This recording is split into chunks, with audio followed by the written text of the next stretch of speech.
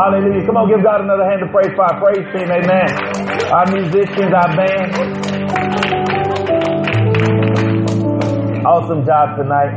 Awesome job tonight. Amen. Amen. Good evening.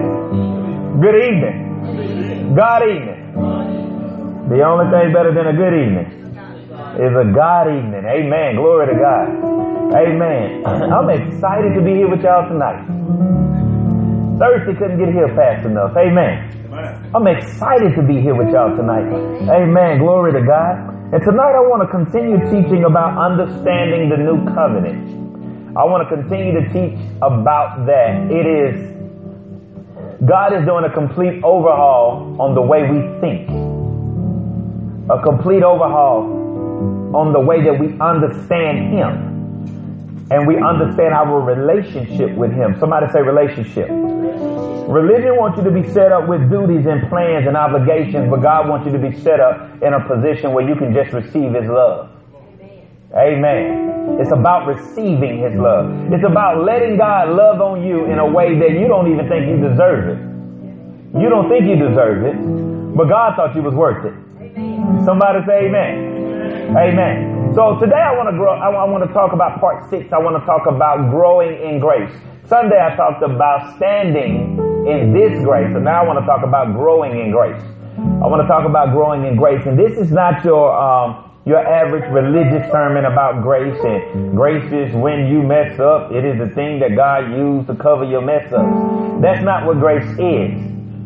Grace is actually not just a thing, it is an expression of a thing. It's the expression of the new covenant. We're going to talk about that tonight as well, that when we're studying that. So allow me to pray first. Father, we thank you right now in the name of Jesus. I yield to your Spirit. Holy Spirit, we are eager and anticipating the influence to flow in this place from you. We have received your presence today. We acknowledge your presence today. We know, we are aware of what you come to do today. We expect you to do it today, and we yield to your influence today. Flow in this place, move in this place, teach in this place in a way that only you can. In Jesus' name we pray. Amen. Hallelujah. Glory to God. Amen. Somebody say it out loud with me. Growing in grace. Growing in grace. Now, in this subject, Ms. Deborah, of the New Testament, or the New Covenant, which is the New Testament, that I begin to understand that my ability to see God, or to see this covenant, this new covenant, will determine how I see God. Let me say that. My ability to see, to truly see this new covenant will determine how I see Him. Let me break it down this way. Some believers have a bad view of God because they have yet to properly see the new covenant. So the God that they see is a God of an old covenant. They don't get to see the God of the new covenant, or the same God, but the expression of Him is different. In the old covenant, there was condemnation. In the old covenant, it was a focus of sin. In the old covenant, there was a condition of performance on our end. God would say stuff like, if you do this, and if you do that, then I would do. And God didn't get a chance to do some of the stuff that He wanted to do in the lives of the people that He was dealing with back then, because they could never perform. Amen. So what God did in the new covenant, He got rid of the performance and replaced it with faith. Here's the condition now. In order for me to do everything that I want to do, I need you to believe. If you can believe, I get to show out in your life. Glory to God, that's good. Did you hear what I just said? If you can believe. God said this. Now, if you can believe, I get to show out in your life. Father, show out in my life. Amen. Glory to God. So, it's a covenant. Somebody say it's a covenant. We can say it louder than that. It's a covenant. That word covenant means to bind together. It means to bind together, to tie together. You remember the yellow rope and the red rope? Amen. It means to tie together. It means to bind together to make one. That's what the word covenant is. That's where we get the term marriage from. It means to come in agreement. It's not that me and my wife become the same person. We don't become the same person. What we do, we have individual identities, but our covenant binds us together to operate as one. Amen. That's what happens with you and God, that God enters into covenant with you. He's bound together with you to become one with you. You got it? All right. So repeat after me. Repeat it. This is confession that I've been making all day. So I want you to repeat after me. Say it with me.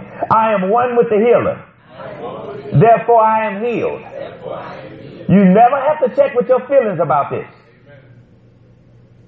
You never have to check with your body how it feel or how it look or what the doctors say to confess this and to believe this. Remember, this covenant condition is this. If you can believe, I get to show out in your life. God is saying, I love you so much that I want to show out. One objective of mine as a husband is to treat my wife in such a way and to lavish her in such a way and to put a smile on her face in such a way that she is esteemed above any other woman on earth. That's my goal as a husband. That's my goal. God is saying that, as it says in the book of Isaiah, your maker is your husband. God is saying that I want to do the same thing on a greater level, but you won't let me because you won't believe. Amen. So you never have to check with your feelings. You never have to check with your bank account. What we're confessing, you got to believe it. Yeah. Look at somebody and say, you got to believe it. Let's confess it again. And this is what it says. I am one with the healer. Therefore I am healed. I am one with the Savior. Therefore I am saved. I am one with the Sanctifier. Therefore I am sanctified. I am one with the Provider. Therefore all of my needs are met. Therefore all of my needs are met. Now remember what I said. You never have to check with your bank account about this. You never have to check with your bank account. You never have to check with your doctor's report. You never have to look at your body and say, well, I don't feel like I'm healed. It's a covenant of grace that is activated or accessed by faith. Amen. Remember the statement. You might want to write it down because I don't have a lot of points tonight. So you're going to have to catch what the Holy Spirit pour out in the Spirit. Amen. You're just going to have to catch it. But you might want to write it down. That God says, if I can believe, He will get to show out in my life. Whew. I have to teach this. I want to skip ahead to something that I'm talking about Sunday, Minister Ingrid, but I got to lay this foundation first. Somebody say grow in grace. Grow in grace. Again, we'll say it again. I've been confessing it all day. You can confess it with me. I am one with the healer. Therefore I am healed. I am one with the Savior. Therefore I am saved. I am one with the Sanctifier.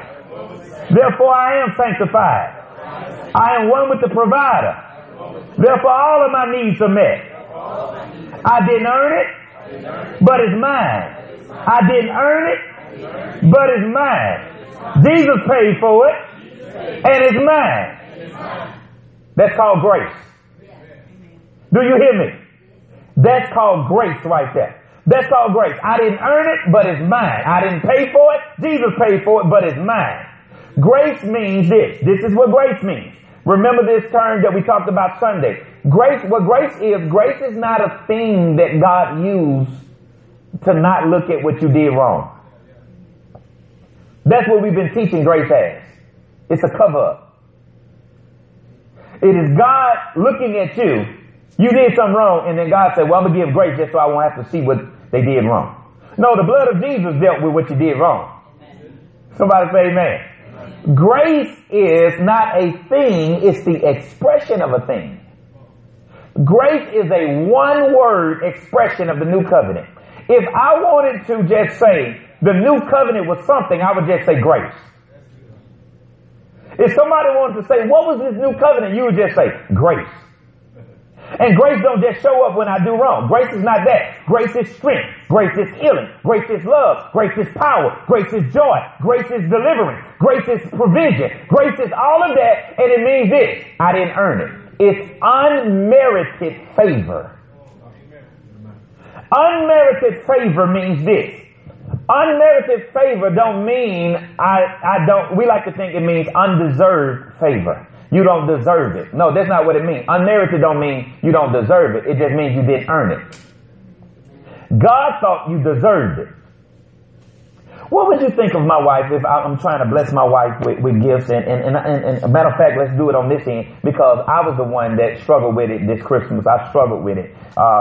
She wanted to bless me with gifts. My birthday is coming up, and I was shooting down every idea my wife was trying to bless me with. My wife wanted, check this out, my wife wanted to take me to Los Angeles for my birthday to go see a Lakers game. You know how much I love the Lakers. And wanted to take me, and I was like, we ain't got to do that. She said, all right, we ain't got to do that. Let's go to Houston and watch the Lakers game. I went, nah, we ain't got to do that. Then let's go to Miami with the kids. Nah, we ain't got to do that. And I kept saying, we ain't got to do this, and we ain't got to, am I right, baby? I kept shooting down everything that she was bringing, and then we were riding home from Shreveport the day after Christmas. And I turned to her, I said, am I hard to buy gifts for? And she said, yes. So why am I hard? It doesn't matter what it is. I'm okay with it. She was like, no. Because you shoot down, you downplay anything anybody give you. You don't let people love on you. So I want to do stuff for you and you just won't let me. I want to buy this and you don't think you deserve it and you don't think that we should spend that money and you don't think. Now I go all out for other people. You know what I realized? I had a problem seeing myself in the new covenant. I had a problem seeing. Now, if it was the shoe was on the other end and I wanted to bless my wife and I wanted to get her nails done and she always told me, well, I don't think I should get my nails done. I don't deserve it. So come on, let's go get your hair done. Now, I don't think I should get my hair done. I don't deserve it. Let's go shopping. I'm going to give you my debit card, unlimited swipes. No, I don't deserve it. Let me rub your feet. No, don't touch them. I don't deserve it. Every time I wanted to do something for her, she wouldn't let me because, I'm not saying she's like that, but what if she was like that? You would look at it like, well, okay, there's something wrong with her mentally. She has trauma that is going on in her life that's stopping her from receiving love. God is saying the same thing to you. God is saying, I want to love on you and show out in your life, but you don't think you deserve none of the stuff that I'm getting. So I need you to get that out of your vocabulary. Grace does not mean undeserving. It don't mean you don't deserve it. It means you didn't earn it. You deserve it because God wants you to have it. Now, you don't get to determine whether or not you deserve it. God determines whether or not you deserve it. And God said, you deserve it so much that I will pay the price of my only begotten son just to give it to you. It's unmerited, unearned. Somebody say unearned. Favor. Now, that word favor means blessings of all kinds. It's not just talking about favor, it's talking about blessings of all kinds. If you can think of it, it's yours and you didn't even earn it. Glory to God, that's good. If you can dream it,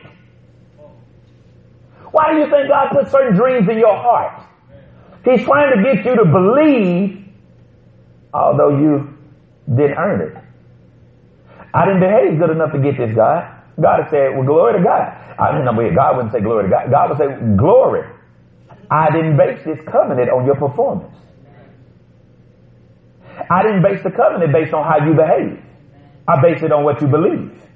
And if you can believe, it would allow me to show out in your life. Glory to God. Somebody say grow in grace. So, this word grace means I didn't earn it. This is what my faith should rest in. Anytime I hear the term grace, it is referring to the new covenant. This is what my faith should rest in. My faith should rest in this. You ready? It should rest in this phrase right here. Because of the finished work of Jesus Christ. Because of the finished work of Christ, God has done it and it's mine. Because of the finished work of Christ, God has done it and it's mine. Now the word done it is a past tense term. I am not trying to get God to do anything. I want you to understand this. As a new believer, I want you to understand this. You are not trying to get God to do anything. God did it and then wrote your name on it and then came and told you about it. The Bible says that while we were yet sinners, Christ died for us. God already did it. And then wrote your name on it and then came back and said, okay, I got stuff in here for you.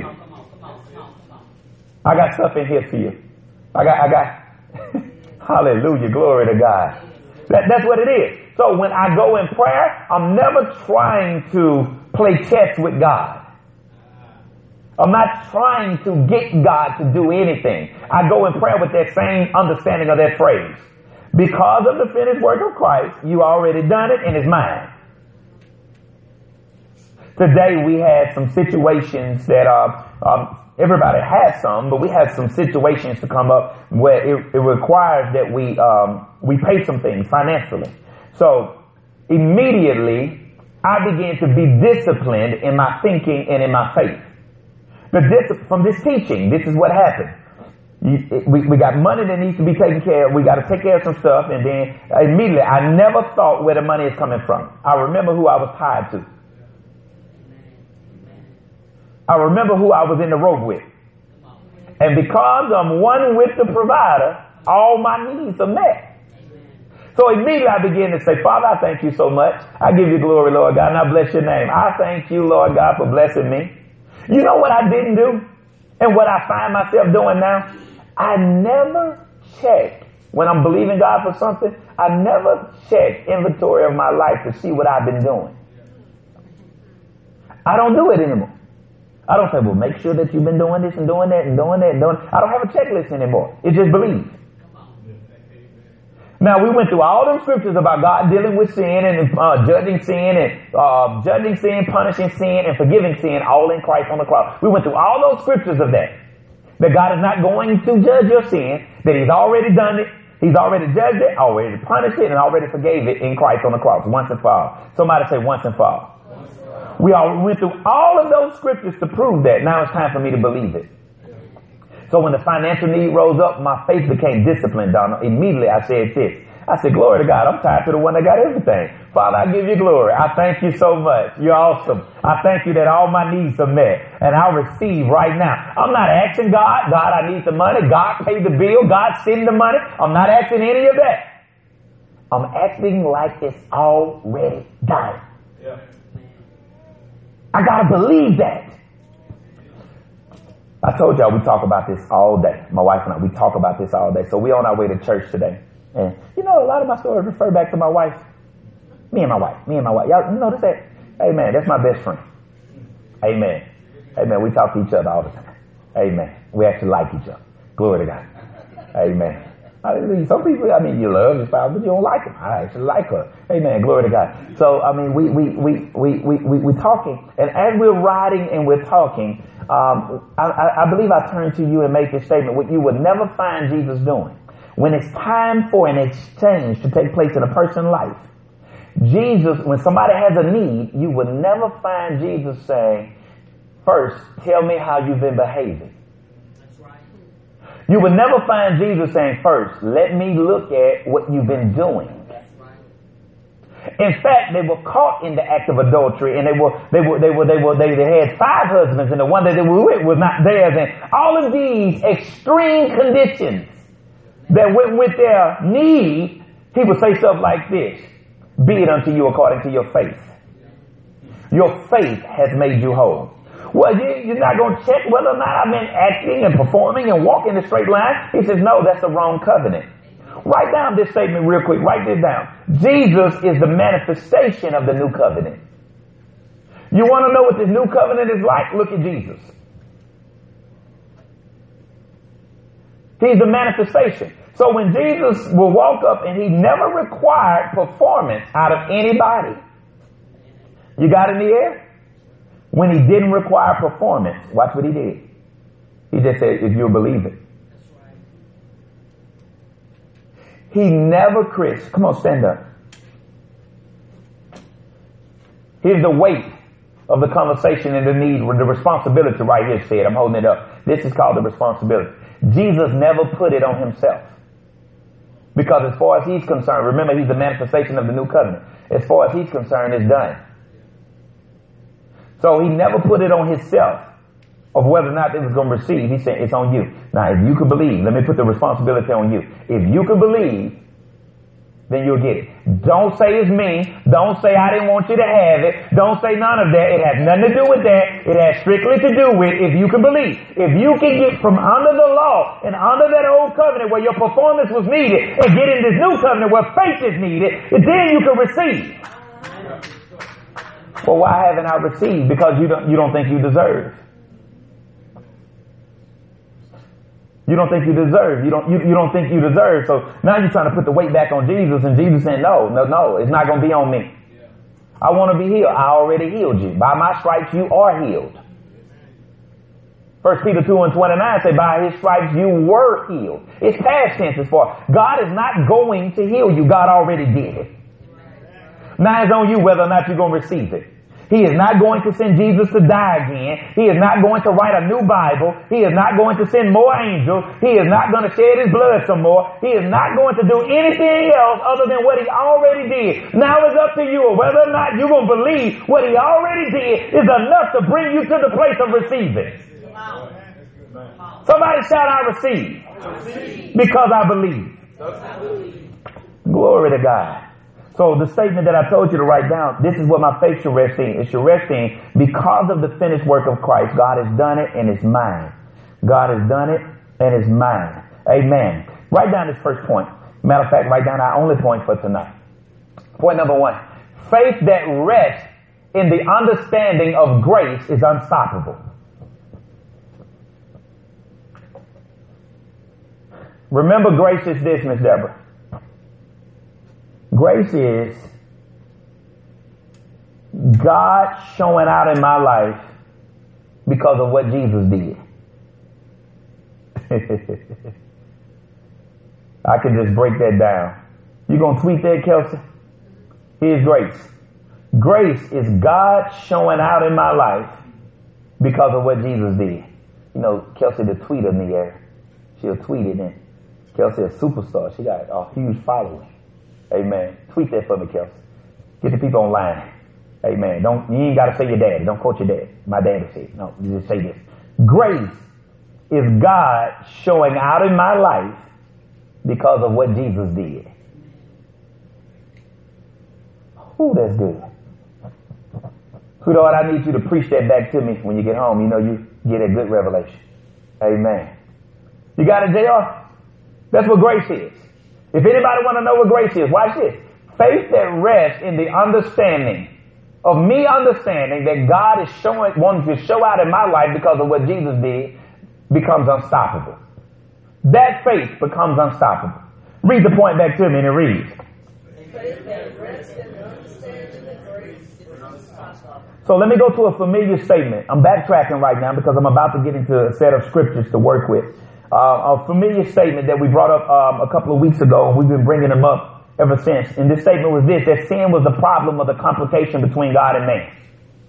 Sin was the problem between God and man. It was a complication. So in Christ, God judged it, punished it, and forgave it. Watch this. In Christ, God forgave all the sins of the world. But everybody won't get to live in salvation. Although their sins have already been forgiven. Because they won't believe. Only requirement. Do you see? And because they won't believe, they don't receive.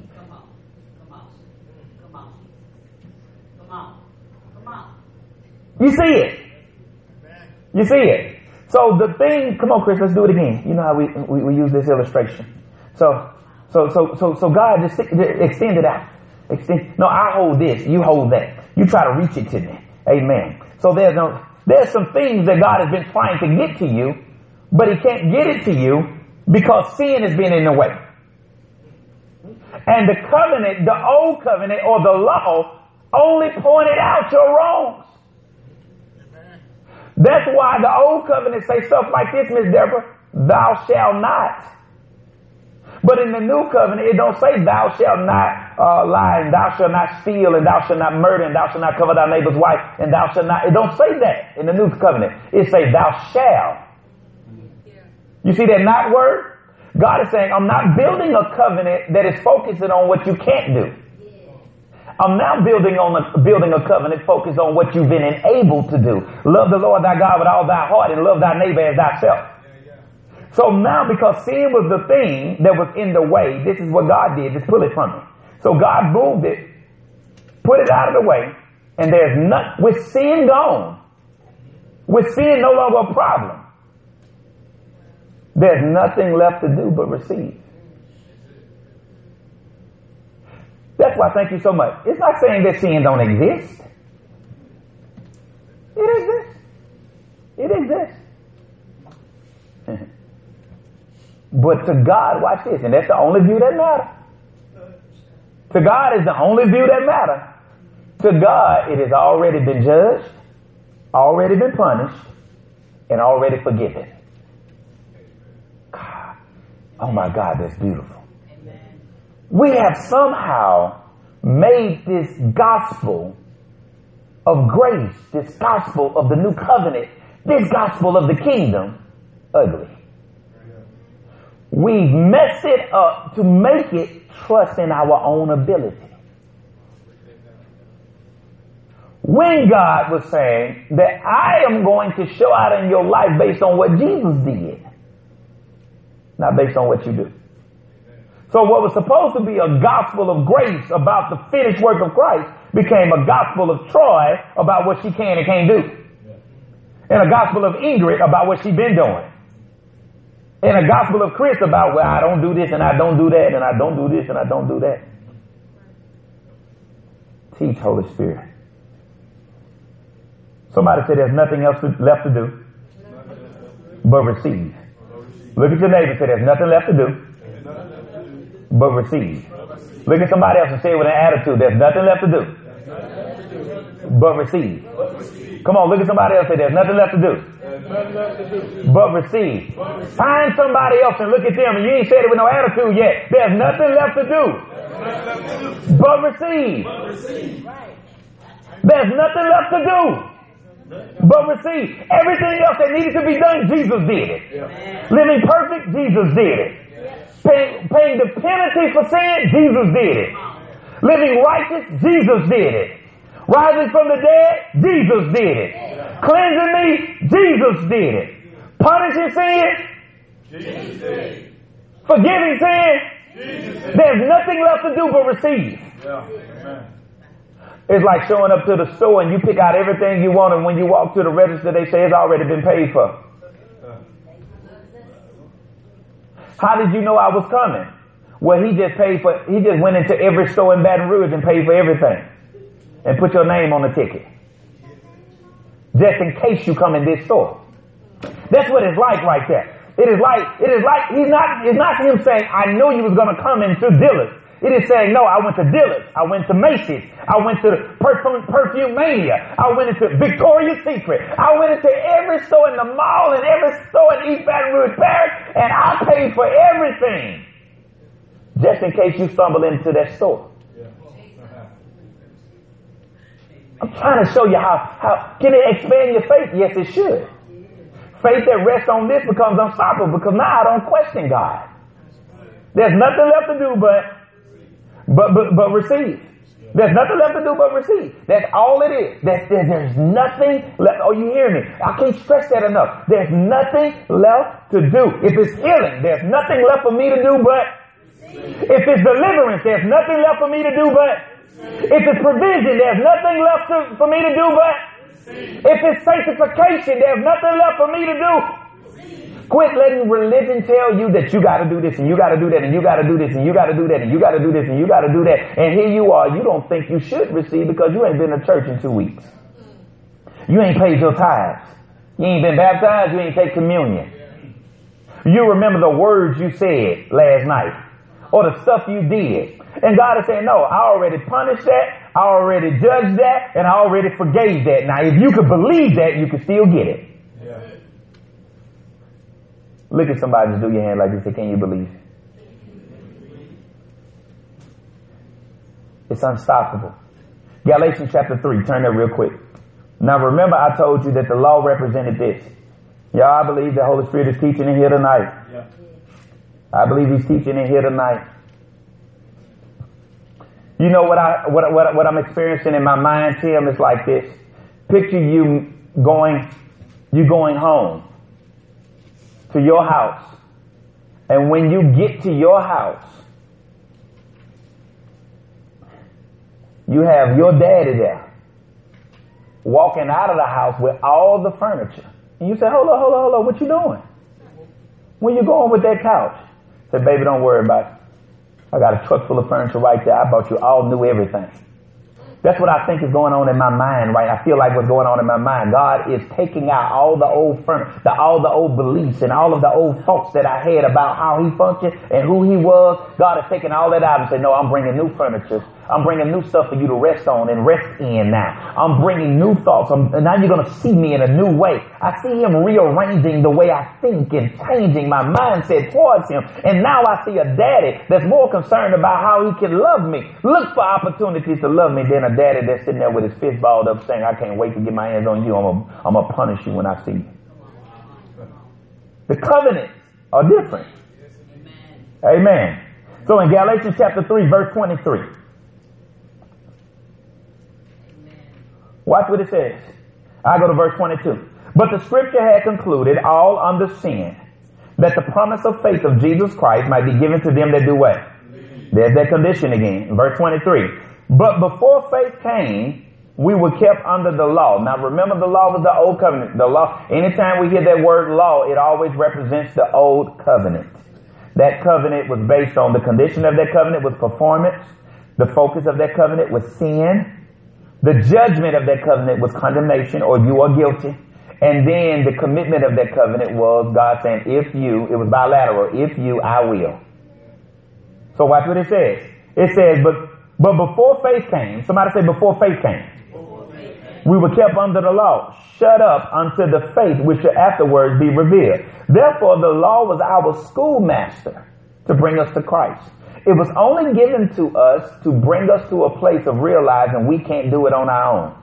Yeah. So God put all of these conditions in there and said, now you got to live up to all of them. And then when you couldn't live up to them, you say, I can't do it. And he said, I know. I'm glad you said that. Jesus already did it. Hallelujah. So watch this. Therefore the law was our schoolmaster to bring us unto Christ, that we might be justified by what we do, by how we behave, by how good we live, by how good we walk, by making sure we don't say the wrong words, by making sure we don't think the wrong thoughts. By what? By faith. So now, watch what God said. If you can believe it, you're automatically not guilty. It can't be that simple. Let me help you out. That's why it's so hard. The simplicity of the gospel makes it complicated. We're not used to things being simple. So we complicate it ourselves. God told Adam this. God said, in the day that you eat of the garden, you will eat of the fruit of the tree in the midst of the garden, you will surely die. That's what God said. God said, if you eat it, you're going to die. Somebody say, if you eat it. But by the time Eve got the news, she complicated. She said, God said that we should not eat it, neither shall we touch it, lest we die. God never said nothing about touching. So you complicating it. You adding to it. You making it harder than what it is. All I said was don't eat it. Stay away from it. And you got to talk about touching it. Can't touch it. Well, I can't look at it. What color is it? You try to look at the side of your eye. Well, God didn't say all that. All God said, see, God says one thing and then you go adding to it to make it more harder than what it is. Somebody say it's simple. So I believe I left off in verse 24. Watch verse 25. But after that, faith is come. After this grace has now been extended, this new covenant has been extended. The new condition of the covenant is what? Faith. But after that faith is come, we are no longer under the schoolmaster of the law.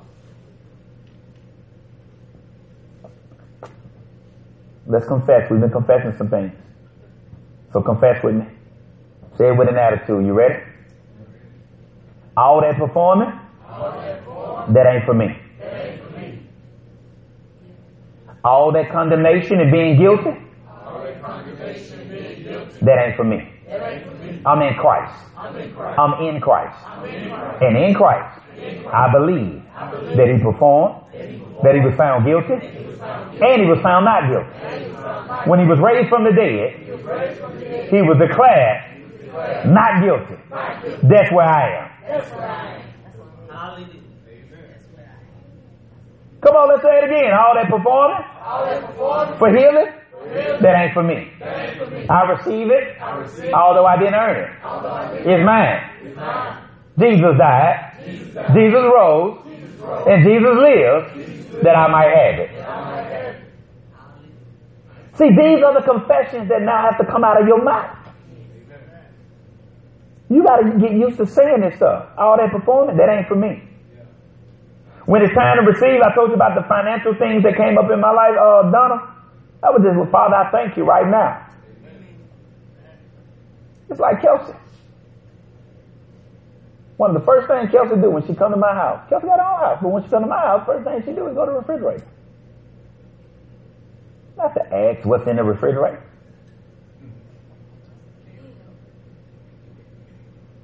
If she asking questions, she asking, Daddy, how long this been in here? You see what I'm saying? Why don't we have that same? See, that's what God meant. That's what God meant. That's what Jesus meant when he said you had childlike faith. If you had faith like a child, you would just walk into your daddy's house and open the refrigerator, because in a child's mind, I'm supposed to have access to it. If it's yours, it's mine. I'm supposed to have access to it. I'm not supposed to have to perform and beg and do 5 push-ups and then turn around and spin in circles just to get some peanut butter and jelly. I'm not supposed to have to perform to receive. Amen. And we brought those conditions of the world into our relationship with God, and we made it a religion when God said, I never wanted a religion. I wanted a relationship. Now that faith has come, I am no longer under the law, under the schoolmaster. Now that faith has come, all that performing, that ain't for me. Glory to God. Let's look at another scripture. Before we do that, let me backtrack very quickly. Let me show you something. You see that law, the reason why you are no longer under the law, go back to that verse 25. Verse 25. But after that faith has come, we are no longer under a schoolmaster. We are no longer under the law. We are no longer under all of those conditions and all of those condemnations and all of those old covenant commitments and focus. And we're no longer under that. So now I have to get from under that mentally. I have to get from under that mentally. If I don't get from under that, this is a statement the Holy Spirit gave me. Faith that is laced with the law of the old covenant is infected, and it works against the new covenant. It's infected. Somebody say it's infected. Somebody say I got to get from under it. You don't know how deep you into it until you start thinking about when things start going bad in your life, and you start thinking about it must be because I was doing something wrong or I've been doing something bad. What if you under attack? Don't get me wrong, there's consequences for bad decisions.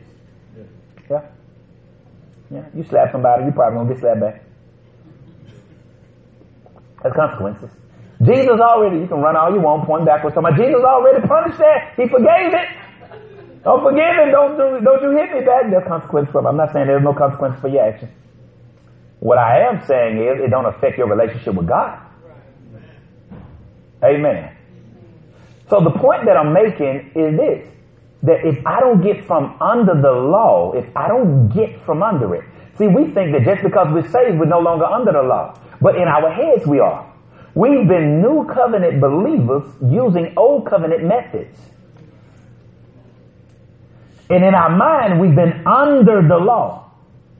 And now that faith has come, I'm no longer under that schoolmaster. I'm no longer under those conditions. All that performing, it don't apply to me. I just receive. Now that all of that has been dealt with, there's nothing left for me to do but receive. You got it? You remember in the Bible, Dr. Netter, in the Bible it was talking about, I brought it up a couple of times, it talked about 2 times in the Bible camp where God said you have great faith. Jesus said that 2 times in the Bible, only 2 times. You would think, now if Jesus is impressed and he marveled at somebody's faith, you know how hard it is to impress Jesus? This is somebody that got faith that's just like, I'm talking about faith to walk on water. Lazarus is sick and here it is, and he's about to die. Jesus said, I'll wait till he dies. And then watch New Covenant. Remember, he's the manifestation of the New Covenant. Watch how New Covenant talks. Lazarus, our friend, is asleep. We must go wake him. And they said, Lord, if he's asleep, then he's doing well. I meant he was dead. Then why you didn't just say he was dead? Because in this covenant, raising him from the dead is just as easy as waking him up. Jesus. See, in the old covenant, in your mind, that's hard. That's hard to raise somebody from the dead. Jesus said, not in this covenant. In this covenant where I'm tied to my Father, me and my Father, that's why he kept saying, New covenant terminology does not address God as God. I'm not saying anything's wrong with it. There was only one time in the Bible, in the New Testament, in the Gospels, we'll say it that way, where Jesus called him God. Every time you read about Jesus talking about it, he said, my Father, my Father, my Father, my Father. And then when he's on the cross and he's dying, he's become sin. The Bible says he became sin. So now when he became sin, he's now the punishment, the judgment, the punishment, and the forgiveness of the old covenant conditions.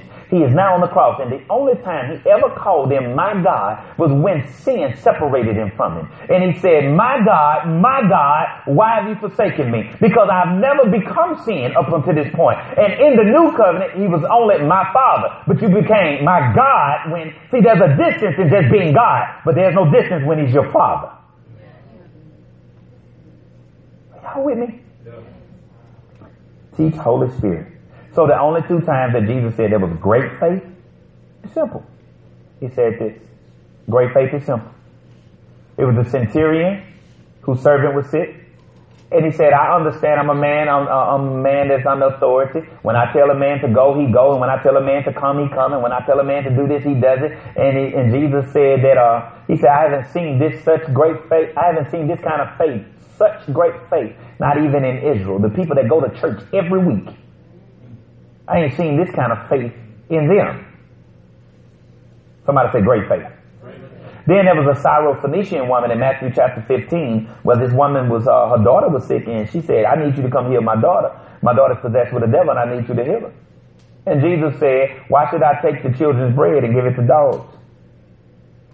And this woman was persistent. She refused to take no for an answer. That's new covenant faith right there. I will not take no for an answer. Watch what Jesus said. The woman said that even the dogs eat the crumbs from the master's table. And Jesus said, I haven't seen such great faith. What did the two have in common that made their faith great? One understood authority. The other one understood persistence. Refusing to take no for an answer. What did they have in common to make their faith great? Neither one of them were ever under the law. One was a centurion, the other was a Syrophoenician, and they were never under the law. They were never judged. They were never condemned. They were never focused on sin. They were never, all of that Old Testament, Old Covenant focus and condition, they never had to perform. They never had that. So when it came time to believe, all they had to do was believe. They didn't have all that junk of the law working against them. Like you do. Like we do. Like I do. All of that stuff. So if I can get all of this law stuff out of me, my faith will skyrocket. Romans chapter 5. Turn there.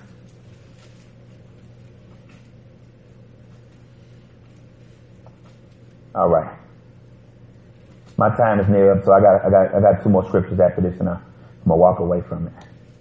Notice I didn't say I was done.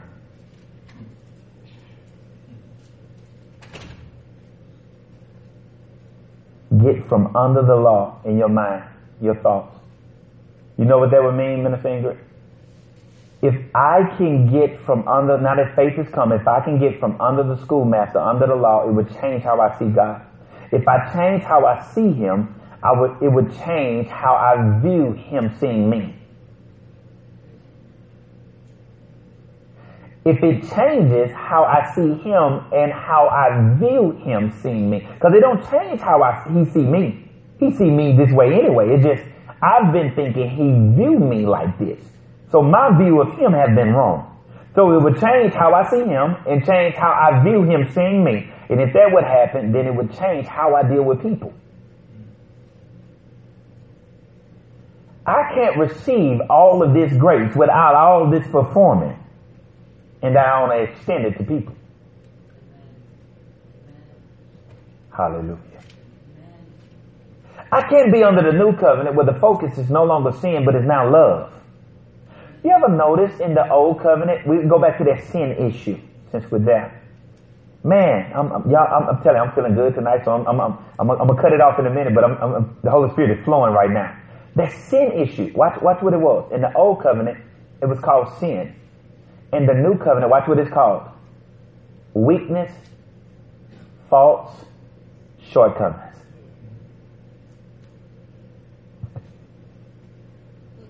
Weakness, faults, shortcomings.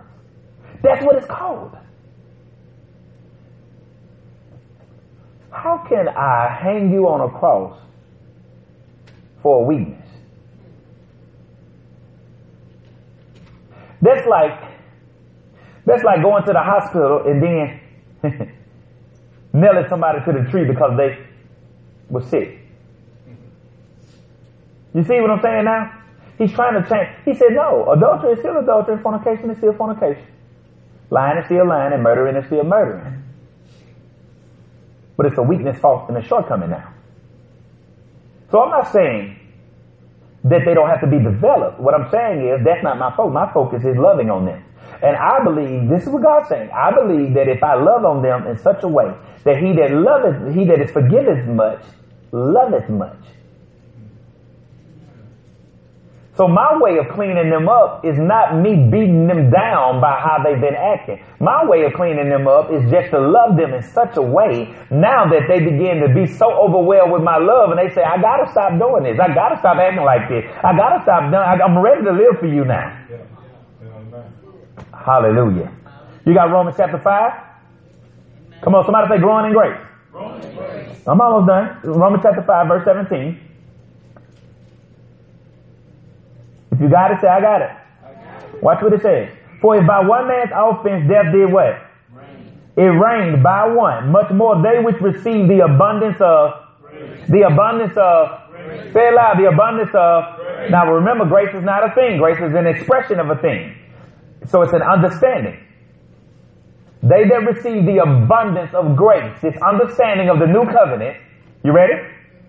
The abundance of grace and the gift of righteousness. Here's the part I like. Shall do what? Rain when? So you mean to tell me I don't have to wait till I get to heaven to reign?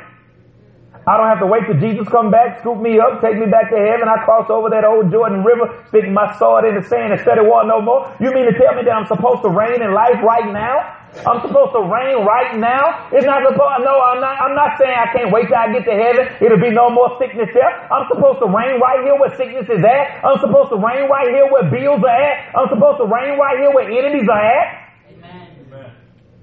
And watch what he says. I gave you so much grace, the abundance of it. And this understanding of this grace is supposed to make you unstoppable. When you begin to see me like this, nothing will be able to stop you. Here's what I like. Sean, here's what I like. When you are reigning, your feelings are not.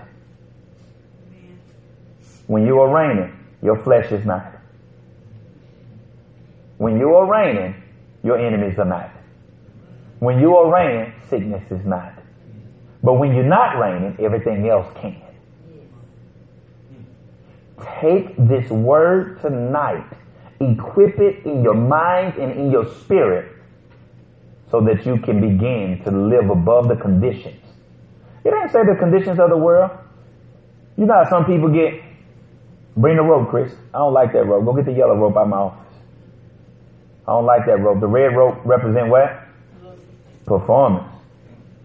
No, there's the yellow rope. Bring that rope. I'm wrong. Bring the red rope. I like that rope. Sorry, Jesus. There's a red rope. Represent the blood of Jesus. Represent faith. Yeah. That's it. Come on here. Come on up here. Stand right there. It means to bind together. Stand back to back. Stand back to back. This is what faith means. Faith means raise your hands. Raise your hands. This is what faith means, Miss Troy. It means to tie together. Get your hand from under that knee. Get your hand from under that. I'm finna, man. You know you can't mess up the new covenant in the air. You got it? From the area, walk over here. Notice where you go, Chris go. You can put your hand down. This is actually a picture of the new covenant right here. I am tied together with God. That word covenant means to bind together. I am tied together with God by faith. That's the red rope, faith, right? So the blood of Jesus did a work. That's why the rope is red. The blood of Jesus did a work. I don't have to perform. All I have to do is believe. But when I believe, I bring God into the situation. So now I'm not worried about the economy going down. You know, the economy is going to crash and it's going to have this. Okay, let it crash. I remember who I'm tied to. I gotta go. Y'all pray for me. I gotta go see the doctor and see what the doctor gonna say. Go see the doctor. Don't forget who you're tied to. Amen. Glory to God. Are y'all with me? Well, they said I don't have the money to do this and I don't know how I'm gonna get along. But glory to God. Stop worrying. You can't worry and remember who you're tied to. Watch what worry does. Worry makes you forget, and in your own effort you try to do it. When the whole time you're tied to the one that is enabled, that has the ability. The Bible says this, that the king's heart is in the Lord's hand and he turn it whithersoever way that he will. He can turn it whatever way he will. So why am I worried about somebody not giving me a chance at a job? Walk over here to this interview. Just remember who you're tied to when you go in there. Is it favor? I don't have to worry about. I don't have to try to work out favor. I never pray for favor. Ma'am, I don't know your name, but let me go ahead and tell you, I never pray for it. I don't have a scripture in the Bible that tell me to pray for it. The Bible never tell me to pray for it. The Bible just tell me to walk in it. Because somebody say, I have it. So watch what this Bible says. Watch what the new covenant says. Listen to me very clearly, Ms. Deborah. Watch what the scripture says. God says in scripture, if you are not faithful, he will remain faithful. That's 1 Timothy right there. That's unilateral covenant. That's new covenant. Somebody said it's new covenant. Watch what it says. It said this. Even if I am not being faithful, it don't stop him from being faithful. Thank you. You mean to tell me that there's a covenant like this? For real? It's simple. Believe it. I don't know if I can believe that. That's because you're trying to see your Father in heaven through the eyes of your earthly daddy. You're trying to view how people have treated you and put God in that category. And you can't imagine a grace that is so lavish that it has nothing to do with how you perform. You want me to give you another scripture to prove it? Okay, your unfaithfulness versus his faithfulness. It says this, where sin has abound. Hold on to the rope. Just grab the rope with your hand like that. Grab the rope with your hand right here. Try to fall in the air. Fall down. Fall down. Look at that. Even when you fall, the Lord shall hold you up. You see that? He's trying to fall. He's trying to fall. But the Lord is still faithful, that will not let him. He that will keep you, that never sleep and never stumble, shall keep you. Glory, never slumber. He shall keep you. Now unto him that is able to keep us from falling. Glory to God. So when you did whatever you did in your flesh, you wanted to do it, but he remained faithful and would not let you fall. And here you are walking around being guilty. Go back down to where you was, Mary. Hold on to your rope now so it won't bruise your ribs. Go ahead and try to fall. There you go. Stretch your legs out. And you know, watch this. You're waiting on God to come and punish you. You never get up. This is called condemnation and guilt. You never get up. You're waiting on God to come and just say, look at you now. All messed up. You got yourself in a mess now. I'm going to keep you there just because. You should have known better.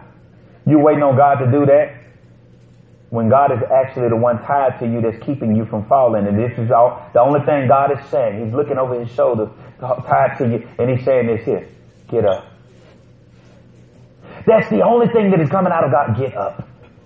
I'm keeping you from falling. You can't stay where you can't stay where sin tried to take you. You can't stay where your flesh tried to take you. Get up. But I ain't been living right. Get up. But I ain't been doing. Get up. But Lord, I don't know what. Get up is all he's saying. Get up. And then when you get up, he said, "Now come on, let's go." Well, Lord, you want to talk about the prodigal son showed up to his daddy's house, and when he showed up, his daddy never wanted to address where his flesh took him.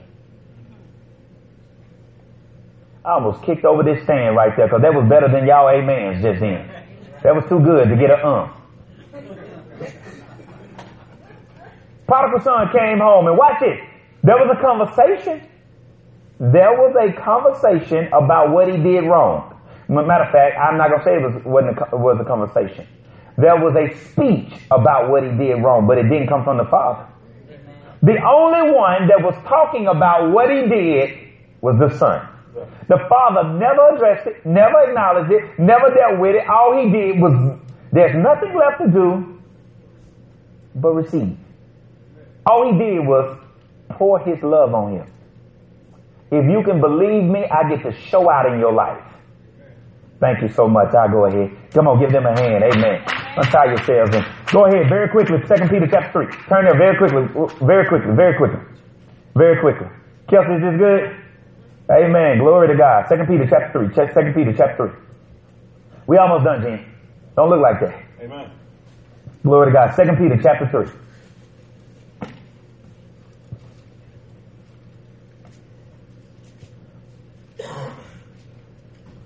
Where sin has abounded. Anybody else know that scripture? Where sin has abounded, grace has that much more. You will never be able to out-sin God's grace. Because sin has already been punished, judged, punished, and forgiven. 2 Peter chapter 3.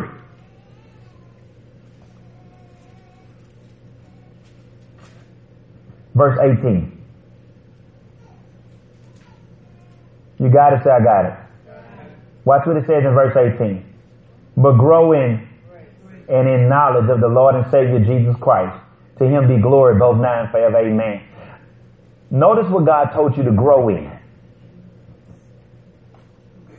If it was me and I wrote it and I knew everything I needed to know about you or about me knowing everything I need to know about how I am in life, how I've been behaving in life, I got a lot more stuff to tell you to grow in than grace. You need to grow in patience. You need to grow in long suffering. You need to grow in self-control. You need to grow. I got a lot of stuff that I can list out. Just think about it.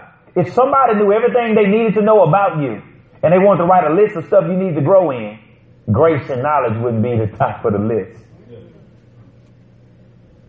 And God is saying, because I know something you don't. I know this new covenant. And that's what grace is. And if I can get you to grow in it, that word grow, write it down, I'll put it on the screen. That word grow, this is what it meant. I didn't put the Greek word up there, Miss Deborah. I don't normally not put the Greek word up there, but I didn't put it up there because it was a little bit tongue-twisting, complicated for me to pronounce off. Like, all right. We'll come back to it, but it came from the BibleHub.com, from the Strong's Exhaustive Concordance of Bible Words. And this is what the word grow means. It means to increase in insight. So when God said to grow in grace, this is what he was saying. Increase in insight. Increase in insight. Increase in insight. Increase your ability to see this new covenant.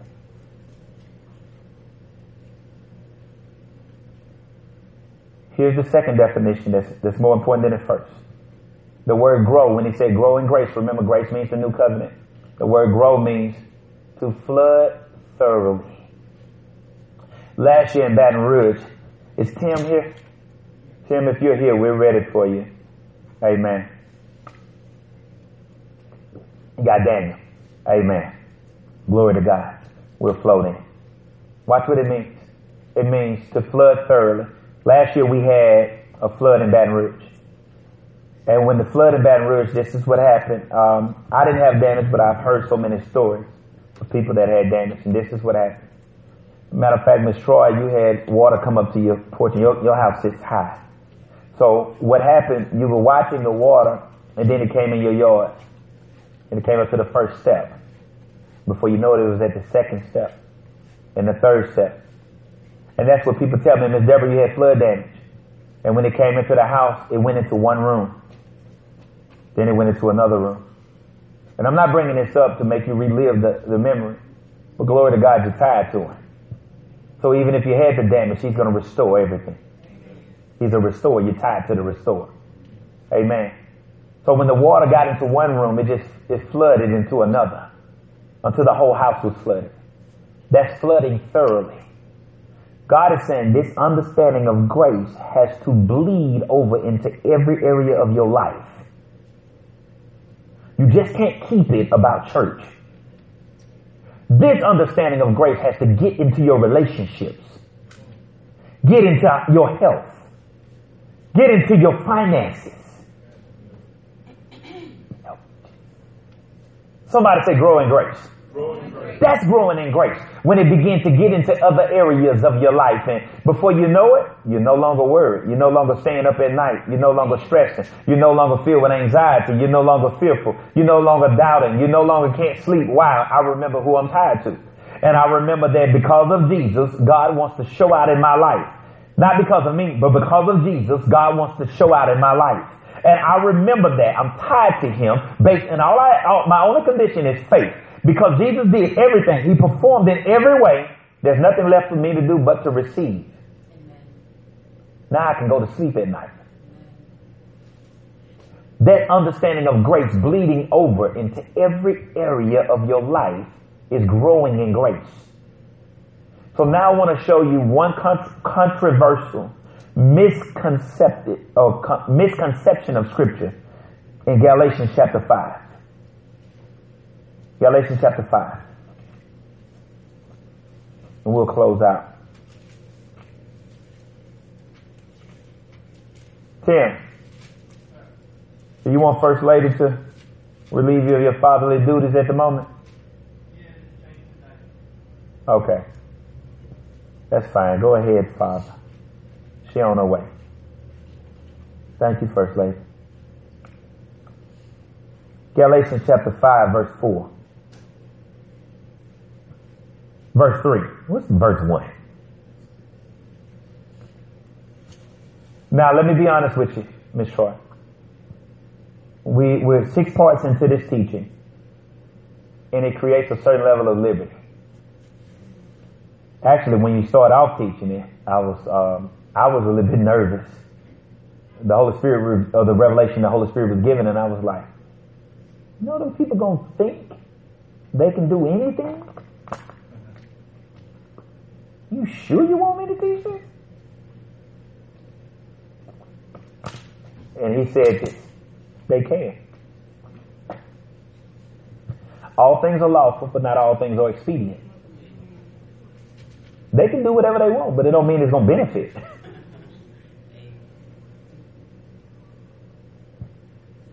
Oh, there's Kevin. Amen.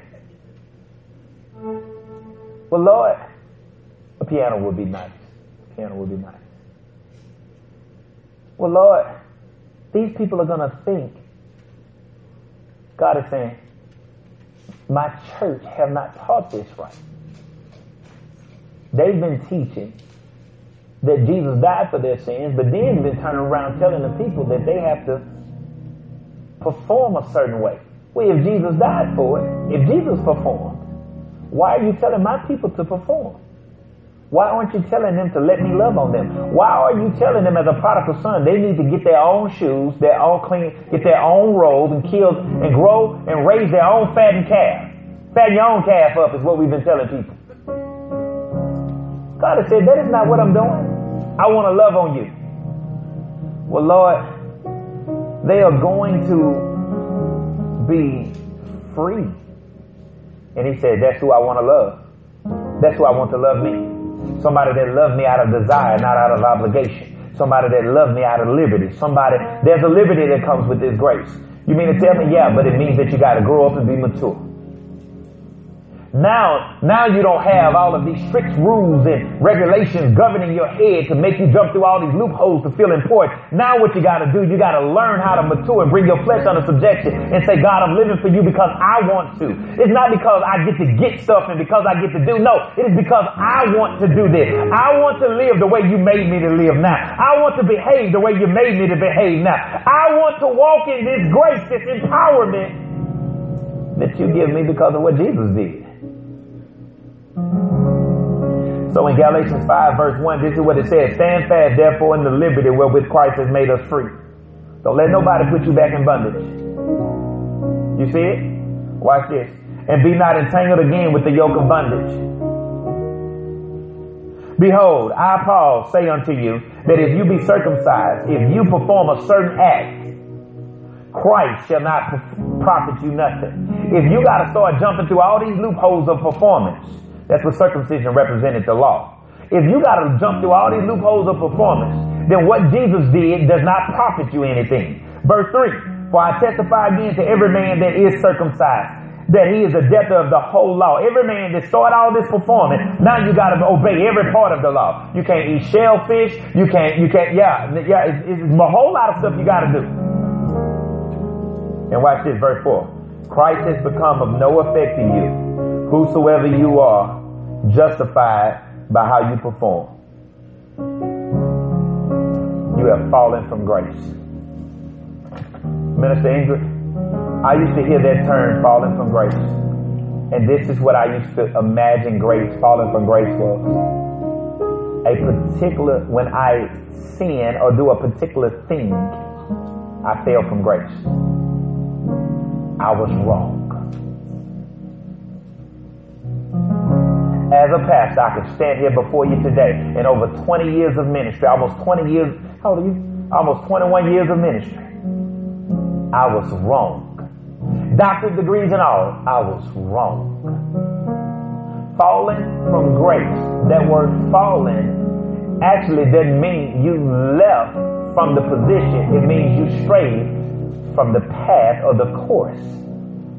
It didn't say you've fallen from Christ, you've fallen from righteousness, and you fell from grace. Grace is this. Grace is unmerited, unearned favor. It is God pouring his love on me and blessing me with everything because of what Jesus did. He said if you start working in your own might, then you left the path where you get it because of Jesus. That's falling from grace. Let me break it down for you one more time. Listen to me. It is not me. I used to think falling from grace was if I sinned, I fell from grace. God said no. I told you when sin abounds, grace is that much of a bound. How you gonna fall from? How you gonna fall from it? I already made the provision. But in the new covenant, remember he calls sin shortcoming, weaknesses, and faults. But there is one thing he does call sin. And that's the thing that makes you leave the path of getting it because of Jesus. You ready? Whatever is not of faith. That's sin. Somebody say the new sin. That scripture does not destroy. That scripture does not show up in the New Testament. I mean, in the Old Testament. It only shows up in the New Testament. God didn't even bring that phrase out until the New Covenant. Whatever is not of faith. Well, Lord, I hadn't lied and I hadn't stolen and I hadn't done that and I've been paying my tithe and I want to know why you ain't been blessing me. He said, sin. But Lord, I ain't lied, I ain't stolen, I ain't murdered nobody, I ain't been sleeping with nobody, I ain't been doing that, and I want to know why you ain't been blessing me. Sin. Lord, I ain't lied, I ain't stolen, I ain't murdered, I told you I ain't do all that stuff. You keep saying sin. He said, because you don't understand sin. You won't believe that you get it because of Jesus. You expected me to give it to you based off how you've been doing and what you've been behaving. So you've been bringing your report card into my presence, talking about I ain't lied and I ain't stolen and I ain't murdered nobody and I ain't did that. And you expect me to give to you based on what you've been doing. And that's the problem right there. You can't get it off your performance. You can only get it by faith in Christ.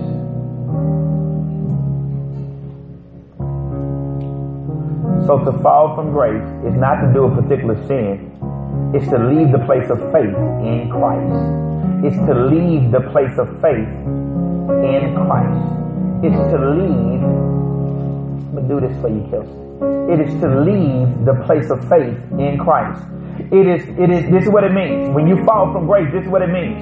It means to go back to a system of believing that my performance has to make this happen. Does that make sense? Teach Holy Spirit. This is you. This ink pen. And I'm going to keep doing this illustration, Chris, until it gets down in our spirit, because I'm no longer preaching. I'm now trying to brainwash you. I'm trying to cleanse the way you think. I'm trying to wash the stains off of our brains. That's what I'm doing. So watch it. This is you. All of your behaviors and all of your performances and all of your life and everything that you are, when you came to God to be saved, He took you and put you in Christ. Can you see the pen? Can you see the pen? Is the pen there? Yeah. Can you see it? And that's what God said I did with you. You are in Christ. So when you go in prayer, this is what you look like when you go in prayer. You're in Christ. When you lay hands on the sick, this is what you look like. You're in Christ. When you have a need that needs to be met, this is what you look like. You're in Christ. And you've been thinking, Lord, you're going to give it to me. Lord, you're going to give it to me because I've been doing this and because I've been doing that. And you ain't got it yet. And God said, that's the problem. You don't see yourself in Christ. Give God a hand of praise. We're done. We're done. I'll stop right there. Do me a favor, the area on this phone. Go press save for me. Amen. Just press the word save. Hallelujah. Did you enjoy tonight? Did it build your faith? Hallelujah.